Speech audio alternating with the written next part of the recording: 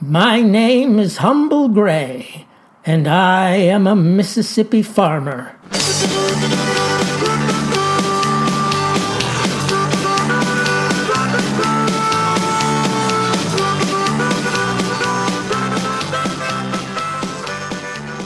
Well, today I'm reviewing a film entitled Those Who Wish Me Dead, and let me tell you what a unique story it is. It's about a person with a troubled past who meets up with a child they don't know and journeys through great danger to protect the young'un from nefarious parties. Completely unlike Tom Hanks' News of the World, about a person with a troubled past who meets up with a child they don't know and journeys through great danger to protect the young'un from nefarious parties. Or Liam Neeson's The Marksman, about a person with a troubled past who meets up with a child they don't know and journeys through great danger to protect the young'un from nefarious parties. Get what I'm saying? No? I'm saying if Hollywood were a student, I'd tear up its paper for copying.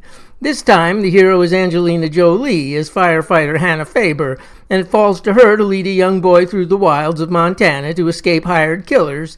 The fact that the killers have also set fire to the forest only adds to the jeopardy. Yes, sir. See, what happened was, down in Florida, the boy's father, a forensic accountant, uncovered a big old financial scandal. And when he learns that hitmen are coming for him, he and the lad, name of Connor, light out west to find refuge with his late wife's brother. He's a lawman and his wife teaches a survival class, so they seem like a pretty safe choice. Well, father and son nearly reach their destination, but after being waylaid by the assassins, only the young'un is left to flee for his life.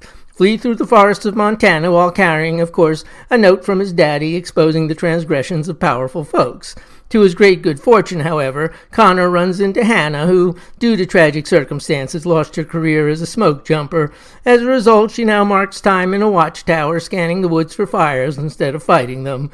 But she knows the forest and she knows flames, so she's a dab hand at leading the boy through a burning hellscape with gunmen hot on their trail. No pun intended. Now, as alluded to earlier, this whole child in peril thing has been used frequently of late, just filling our screens with traumatized youngsters.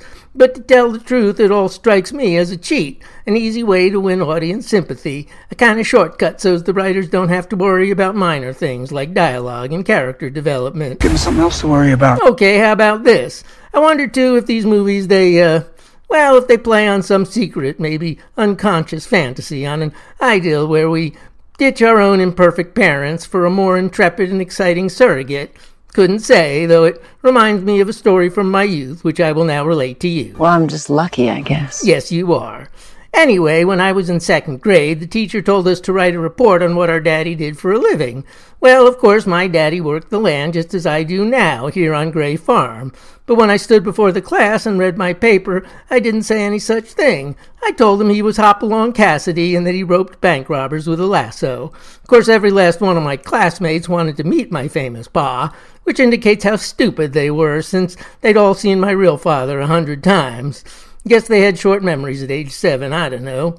The one person who did figure I was lying was our teacher, Mrs. Backus. Naturally, she got hold of my folks, and brother, she told them all about my fib. So not surprisingly, I felt sure I was in for... But you know what? The old man, he thought it was funny. You best go saddle up my horse, laughed Daddy, 'cause I hear there's a passel of rustlers ahead this way. Can't say why he found my fabrication so hilarious when I was often chastised for much less, but comedy is unpredictable, I suppose. I wonder if, ironically, Angelina Jolie's children sometimes wish they had different folks. I mean, the tabloids over at the checkout counter, they make her sound kind of crazy, but never you mind. You know what they say. Gossip's like a mountain lion. That eats everything in its path. Leastways, somebody probably says it. Anyway, the actress, who hasn't performed in an action movie since Salt in 2010, does well enough here for what's required. That includes running and bleeding and fighting and running and bleeding. Tell me, ma'am, did you like keeping busy with all that and missing all those red carpet events? I should have gone to them. Well, maybe you should have, because sometimes in this picture you seem more like a bundle of prefabricated attributes than a real person. That's our job. In that case, I suppose you did fine. As for the professional assassins, Aidan Gillen and Nicholas Hoult are appropriately reptilian. Hard to believe that Mr. Holt, the child from the film About a Boy, grew up to play such a violent and calculating villain. And for you all who care about female empowerment, I mean, I care about females getting victuals on the table. Sorry, but for those progressives out there, you might be happy to know there's not one but two capable women in this picture. By that I mean ladies who acquit themselves quite nicely against deadly male aggression. There's Ms. Jolie, of course, but there's also Medina Singori. Did I pronounce that right? Medina Singori as Allison, the survival teacher who, 6 months pregnant, rides off on horseback armed for bear and tracking the hitmen. This, you see, after they invade her home and kidnap her husband. Wonder what would happen if I were an extremist and my own beloved wife had to take such drastic action. Then you'd be dead. Maybe you're right. My beloved Elspeth ain't much with a gun. Anyway, the movie doesn't really add much to the whole child on the run genre, and I'll vote for News of the World as the best of the three I've seen in the last 6 months. Oddly, all of them take place in the West.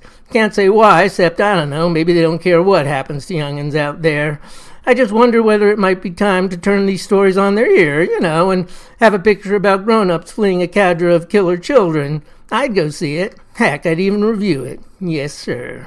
Next week, I'll be reviewing the film Cruella, starring the unreasonably beautiful Miss Emma Stone. I'll tell you, if I were not a married man, and 70, and living 1,000 miles away, and didn't have absolutely no chance with her, even if none of those other things were true, well, then I'd set my cap for that young lady. Yes, indeed. Play me out, Zeke.